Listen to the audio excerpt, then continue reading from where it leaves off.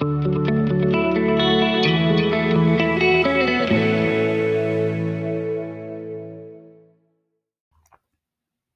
to the Parbar Podcast, episode number 17, the book or books of the month for January. I'd like to begin offering once a month a book recommendation from my previous month's readings. So I know it's February and this is January's book offering, but that's because I spent January reading books. So now I'm offering you recommendations on the books that I read in the previous month. Not every book that I read is a new book, nor is it necessarily a good book.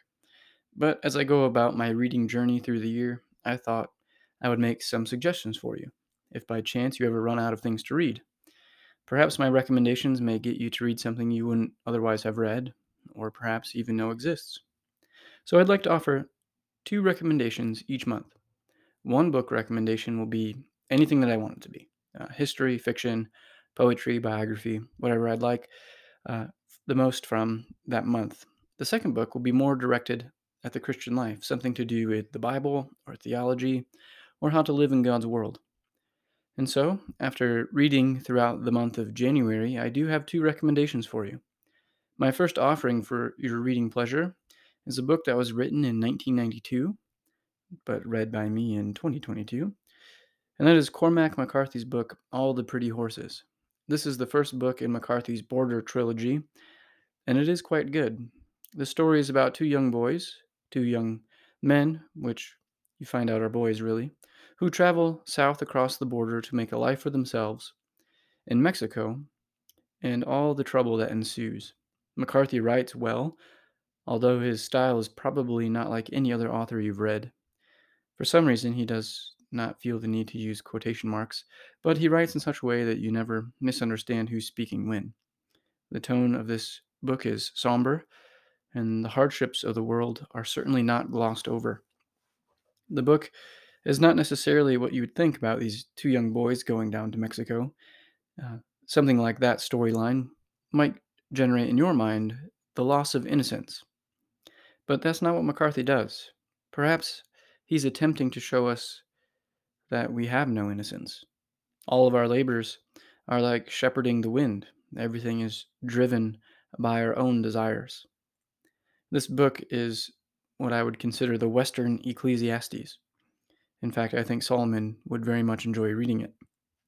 And speaking of Solomon, my next recommendation is by Mark Horn, a fellow pastor in the CREC, in his new book that just came out last year called Solomon Says Directives for Young Men.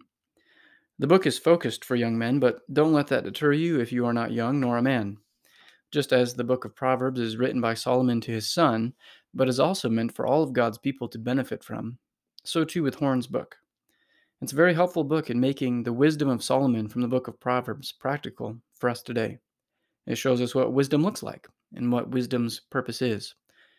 Wisdom, according to Horn, is not something we sit around and ponder while we stroke our beards. That's more along the lines of Greek philosophy, where you just try to have high thoughts. Wisdom, biblical wisdom, however, is learning how to live. Wisdom is for gaining dominion in the world according to God's commandments. What the book Solomon Says helps us with is the idea that the Christian's responsibility is to take dominion, to take responsibility for what God has given to him or to her. I cannot recommend Solomon Says enough because it has benefited me, and I hope it will benefit my children as I take Mark Horn's wisdom and share it with them as they grow. So I'd recommend you pick up both of those books if you haven't read them yet. They're both very good. Those are my two book recommendations for the month of January. Pick one up, pick both of them up, and if you are so inclined, let me know what you think of them. Links to both of these books will be provided for you in the episode description and details. If you like this episode of the Parbar Podcast, I would encourage you to please subscribe and share.